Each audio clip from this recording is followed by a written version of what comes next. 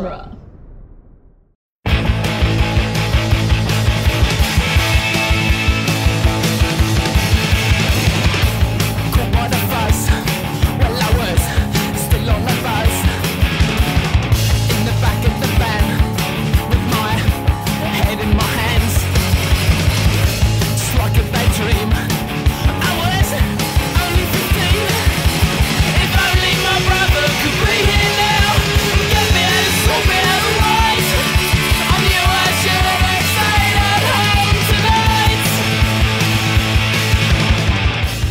Welcome back to the Cornetto Minute, the daily podcast where we investigate the gunfights, car chases, and proper action of Hot Fuzz 1 minute at a time. I'm Nick Jimenez. I'm Scott Corelli. Today, we're about to go off on minute 18, which begins with a great big bushy beard and ends with Frank beginning to introduce the only female police officer in Sanford. Yeah. So, let I think we know what the thumbnail image of this is going to be. Episode, but so let's talk about a great big bushy beard, because the first time you see this movie, it's incredible, but it's not immediately something you expect would be quotable. Mm-hmm. And I think now in 2018, going into 2019, it's maybe one of the most quotable lines from Hot Fuzz. It's arguably the thing that you can say and everyone thinks of Hot Fuzz. Yeah. Because what else do you use? There really isn't. You know, maybe right. like Yarp. The Greater Good. The Greater Good. Yarp, yeah, Narp. Yarp, Narp. Yeah, but a great big bushy beard. It comes. A great big bushy beard. And it's the best kind of it's my favorite kind of classic movie line, because it's entirely. It's like a J.K. Rowling spell. You know, It's like, yes, you can say Wingardium Leviosa, but you have to be Jim Broadbent to make it magical. Right. It's true. Wingardium Leviosa. Yeah, exactly. Wingardium Leviosa. He was a wizard once. Yeah, he was. I was a wizard once. I love too. So I love that line. Yeah. And I have to stop myself from saying it anytime I see anyone with a great big bushy beard. So there's that. But when he says, let's go have a mosey around. Yeah. I love that too. And then, like evidence room. Yeah. Locker room, Riot. Evidence room. Riot room. But I love that it's the same room. Yeah. I love that the locker room and the riot room are obviously the same set that they've just redressed in the exact same fashion. Yeah, it's great. Just replacing shelves, replacing the lockers for shelves. Mm-hmm. But it's the same, exactly the same layout. I mean, it's exactly the same. Just there's a porcupine in the riot room. Yeah, hedgehog. My bad. Mm-hmm. Yeah. I don't know my varmints. Yeah, come on. Sonic would not be happy. In addition, in the time it took to get from the riot room to the evidence room, Danny, I think, retrieved an additional slice of cake. Mm-hmm. He's going through that cake. Yeah, man. Well, he made it. It's his. Yeah. I also love the detail. This is stupid, but okay. So we meet the Andes. Yes. In this. How about a trip to see the Andes? Yeah, which I don't think I've ever really appreciated before. Oh, really? I think I've heard it, but I don't think I've ever really gotten it. Oh, I see. So we have a trip to see the Andes, and they are great, obviously. Yeah. So the Rafe Spall Andy has yeah, it is the Rafe Spall Andy. Has his leg hiked up in a very interesting way. And his shoes don't have laces. Oh yeah. They're just slip-on shoes. That being said, I actually really relate to the energy that both Andys are giving off in this moment, because I don't know, I feel like everyone has days at their job, or maybe even jobs that they've had, where they're just don't fuck with me. Yeah. Just leave me alone. I'm lucky I like this dude. Uh-huh. Just leave us alone. Never bother us with anything. That's basically my high school newspaper career. I was just, me and my nerdy friends were just in our corner and just don't bother us. Yeah. Yeah. Absolutely. Yeah, but I think the detail that I like is that, obviously Rafe Spall, who is in all three Cornetto films, Yes. was in Shaun of the Dead as a much heavier set Yes. youngster. And according to Rafe Spall's Wikipedia, which I believe their sources are credited, but still, worth noting it's Wikipedia. That was something that Rafe Spall struggled with as an adolescent, as a teenager. We can see in Shaun of the Dead that he, was a little heavier.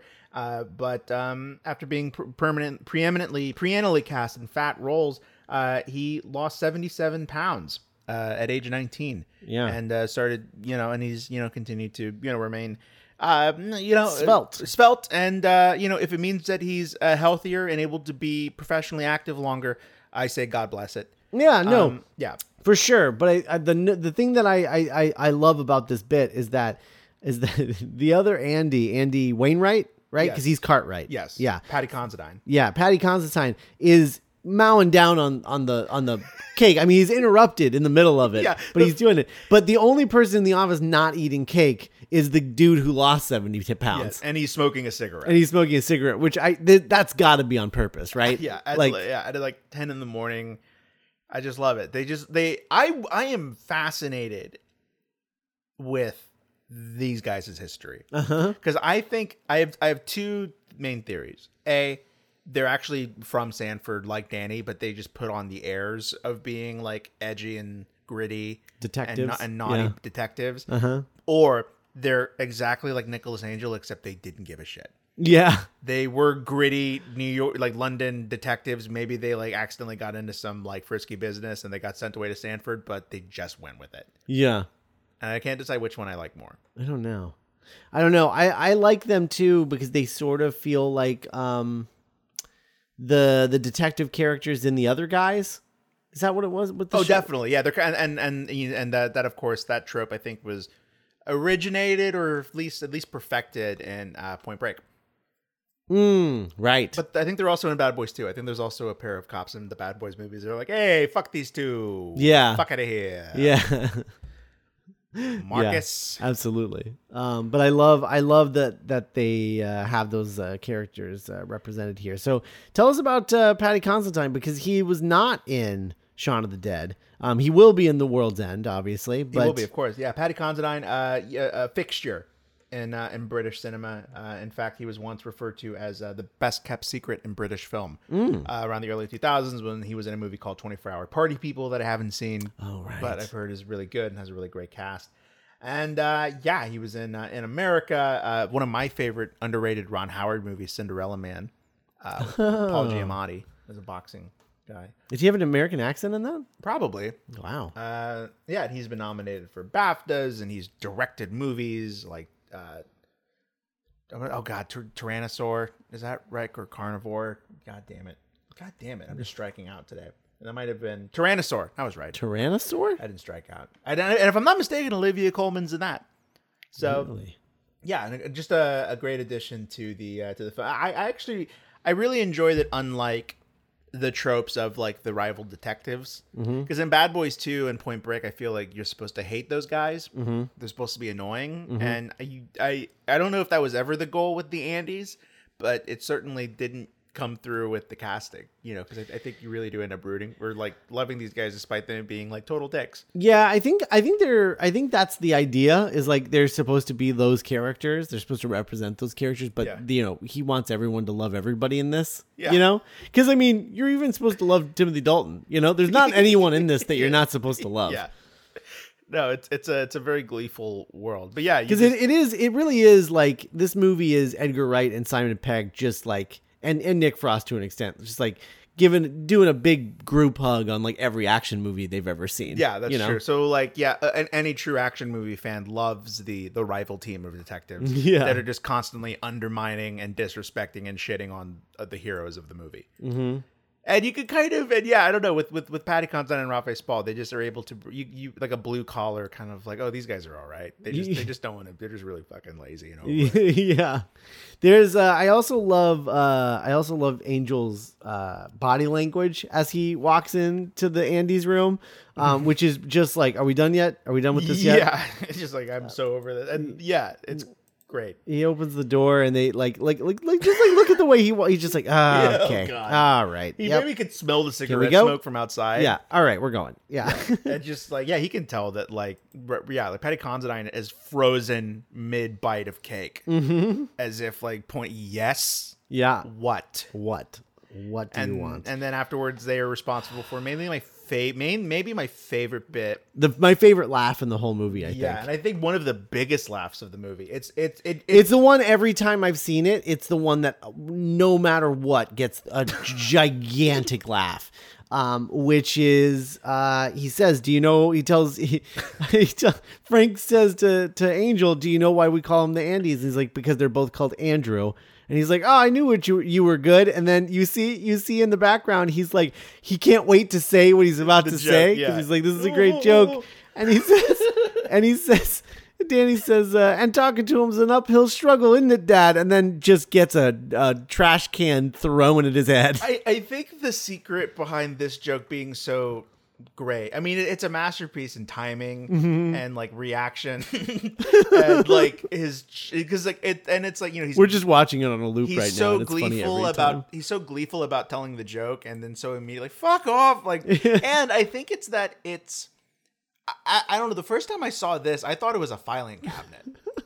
Oh my god! I thought it was like supposed to be like over the top, but even the fact that it's like it's so big what they throw at it. Yeah. It isn't like a paper ball or like a cigarette. It's like a whole ass trash can. Yes, and it's just the overreaction is. It's an empty wastebasket. Yeah, it's great. Oh god, it's so good. And then we get the swear box in which all proceeds go toward the restoration of the church roof. Yes. Which is a joke, I think, about the fact that they're about to break it to kill what's-his-face. Yeah, Tim Messenger. Yeah, because it's not broken yet. No. But it's going to be broken. That's funny. In a little bit. Or maybe, probably the in-universe explanation is that it's like another problem with the roof. Like maybe a pigeon tried to kill God by like pecking a hole in the roof. Oh, see, I just think that they are preemptively. It's just that's great. Yeah, they're preemptively restoring the church roof. Yeah, and just a little peek into British life. Would you get in trouble at work if you were like banging would you get is knob a bad word in America? I don't think so. This knob. Yeah, this knob. I don't think so because it's like dumb as a doorknob. Like that's what it's. Yeah, and I feel like in the UK it's more of like a penis. Yeah, a dick thing. Yeah, I think that's true. I think that's true. And then the C word is right above the F word. Mm-hmm. Two whole pence. No, it would be pence is cents, isn't it? Cents? I don't know. I'm not going to pretend to know. Like 50p. I know Harry Potter money more than I know real British. I think like 50p is like if it's like kind of like the equivalent of 50 cents, and I think that was like that. I think that's 2 pounds. Two pounds. Yeah. Have you ever had a swear box or at home? Did you ever have like the swear jar? Me neither. No, we never did because I think we've tried it before, and then my mom would just want to curse, and she's like, "I'm not going to put money in there. I don't care. I'm the mom." Yeah, I remember not being. It's like, so you're just stealing money from your children? Yeah, like that's put it in. Yeah, so it just didn't work. And they would just it just was that thing where it's like no one like when the parents don't follow the rules, no one else is going to, you know. Yeah. So it's like lead by example, parents. And then we get a really just magical wide shot of just everyone, and I just love how Saxon's like looking up at Jim Broadbent. Yeah, and I love it. What a great place to work, except for it's all built on a fucking lie. Yeah, our first officer is Tony Fisher, Sergeant Tony Fisher. Yes, who is introduced on in front of with his head in front of a chart. The chart of which says what makes a bad police officer in the center circle, and then with other circles coming off of the center circle. But when we cut to the close-up of him, his head is in the place of what makes a bad police officer. So instead, all of the lines are pointing to him. Disloyal, rude, late. Inefficient, unfit, lack of leadership skills, non-committal, and indecisive. Hi. Well, that's Tim Messenger. What is his thing? What does he say?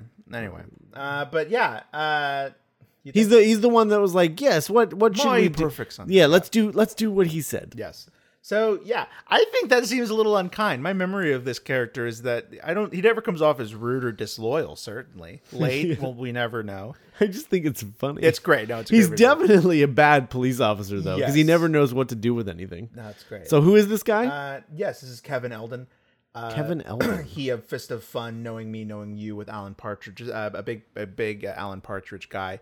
Alan Partridge, of course, a major blind spot in my British comedy. Yeah. Map. One day, you and I just need to watch Alan Partridge. Yeah, one day we'll just go through a Cougasance. Yeah, I agree. We love the Trips. Oh God, I love the Trips. We love the so Trips. Much. Love him in Tropic Thunder. Mm-hmm.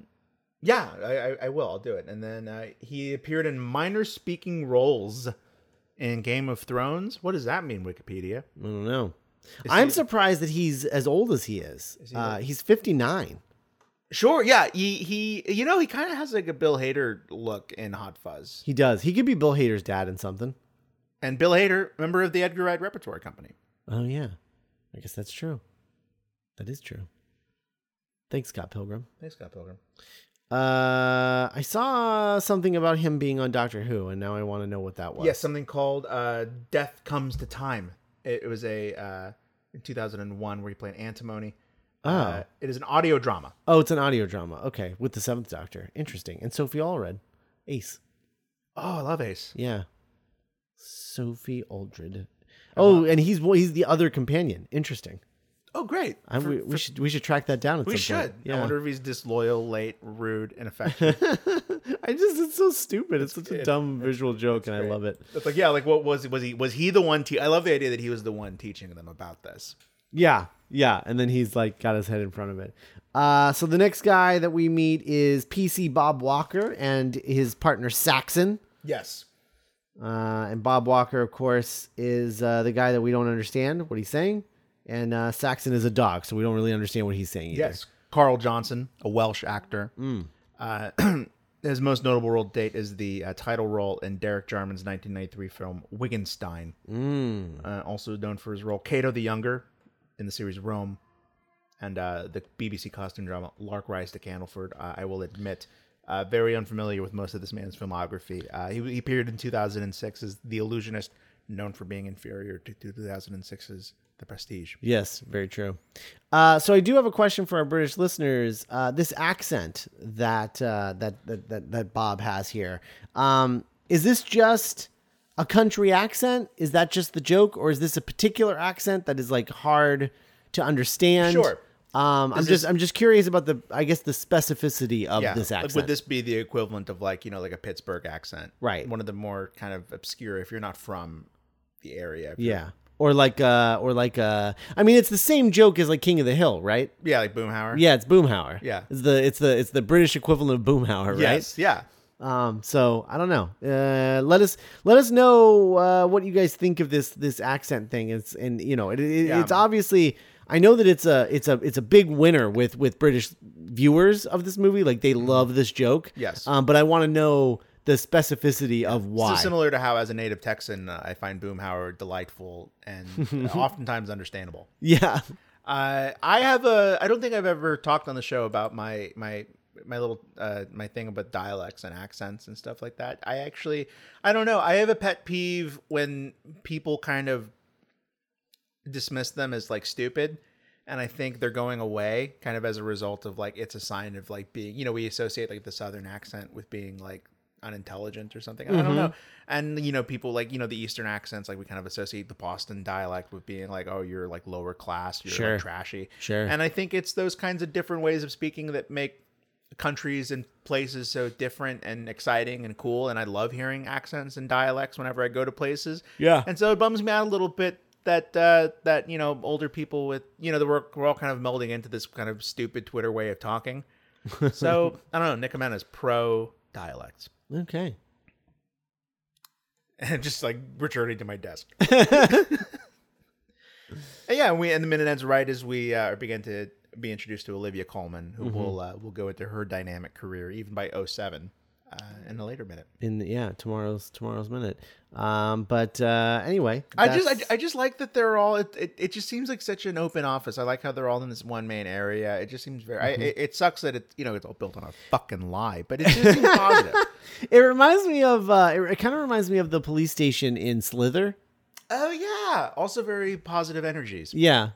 Before the happenings. Yeah, it kind of reminds me of that. That had Star-Lord's grandpa, right? He was the sheriff. He was the sheriff. I think no, he was the mayor. Oh, he was the mayor. Yeah, Bill Party was the sheriff. Right. Played by Nathan Fillion. Right. Okay, I forgot he was that's right. That was his connection to everything. Yeah. I forgot he was. I thought for some reason I was just thinking he was like a random guy.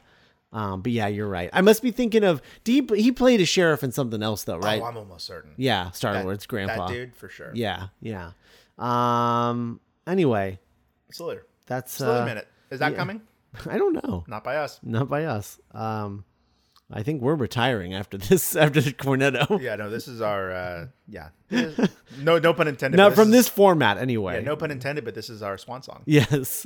Not this particular season, but. Oh yeah. No, we're not just gonna not do World's End. No. But yeah. Anyway, that's. I think that's all we got here for this minute. But I love being introduced to all these. A real guys. horn of plenty. Yeah. Absolutely.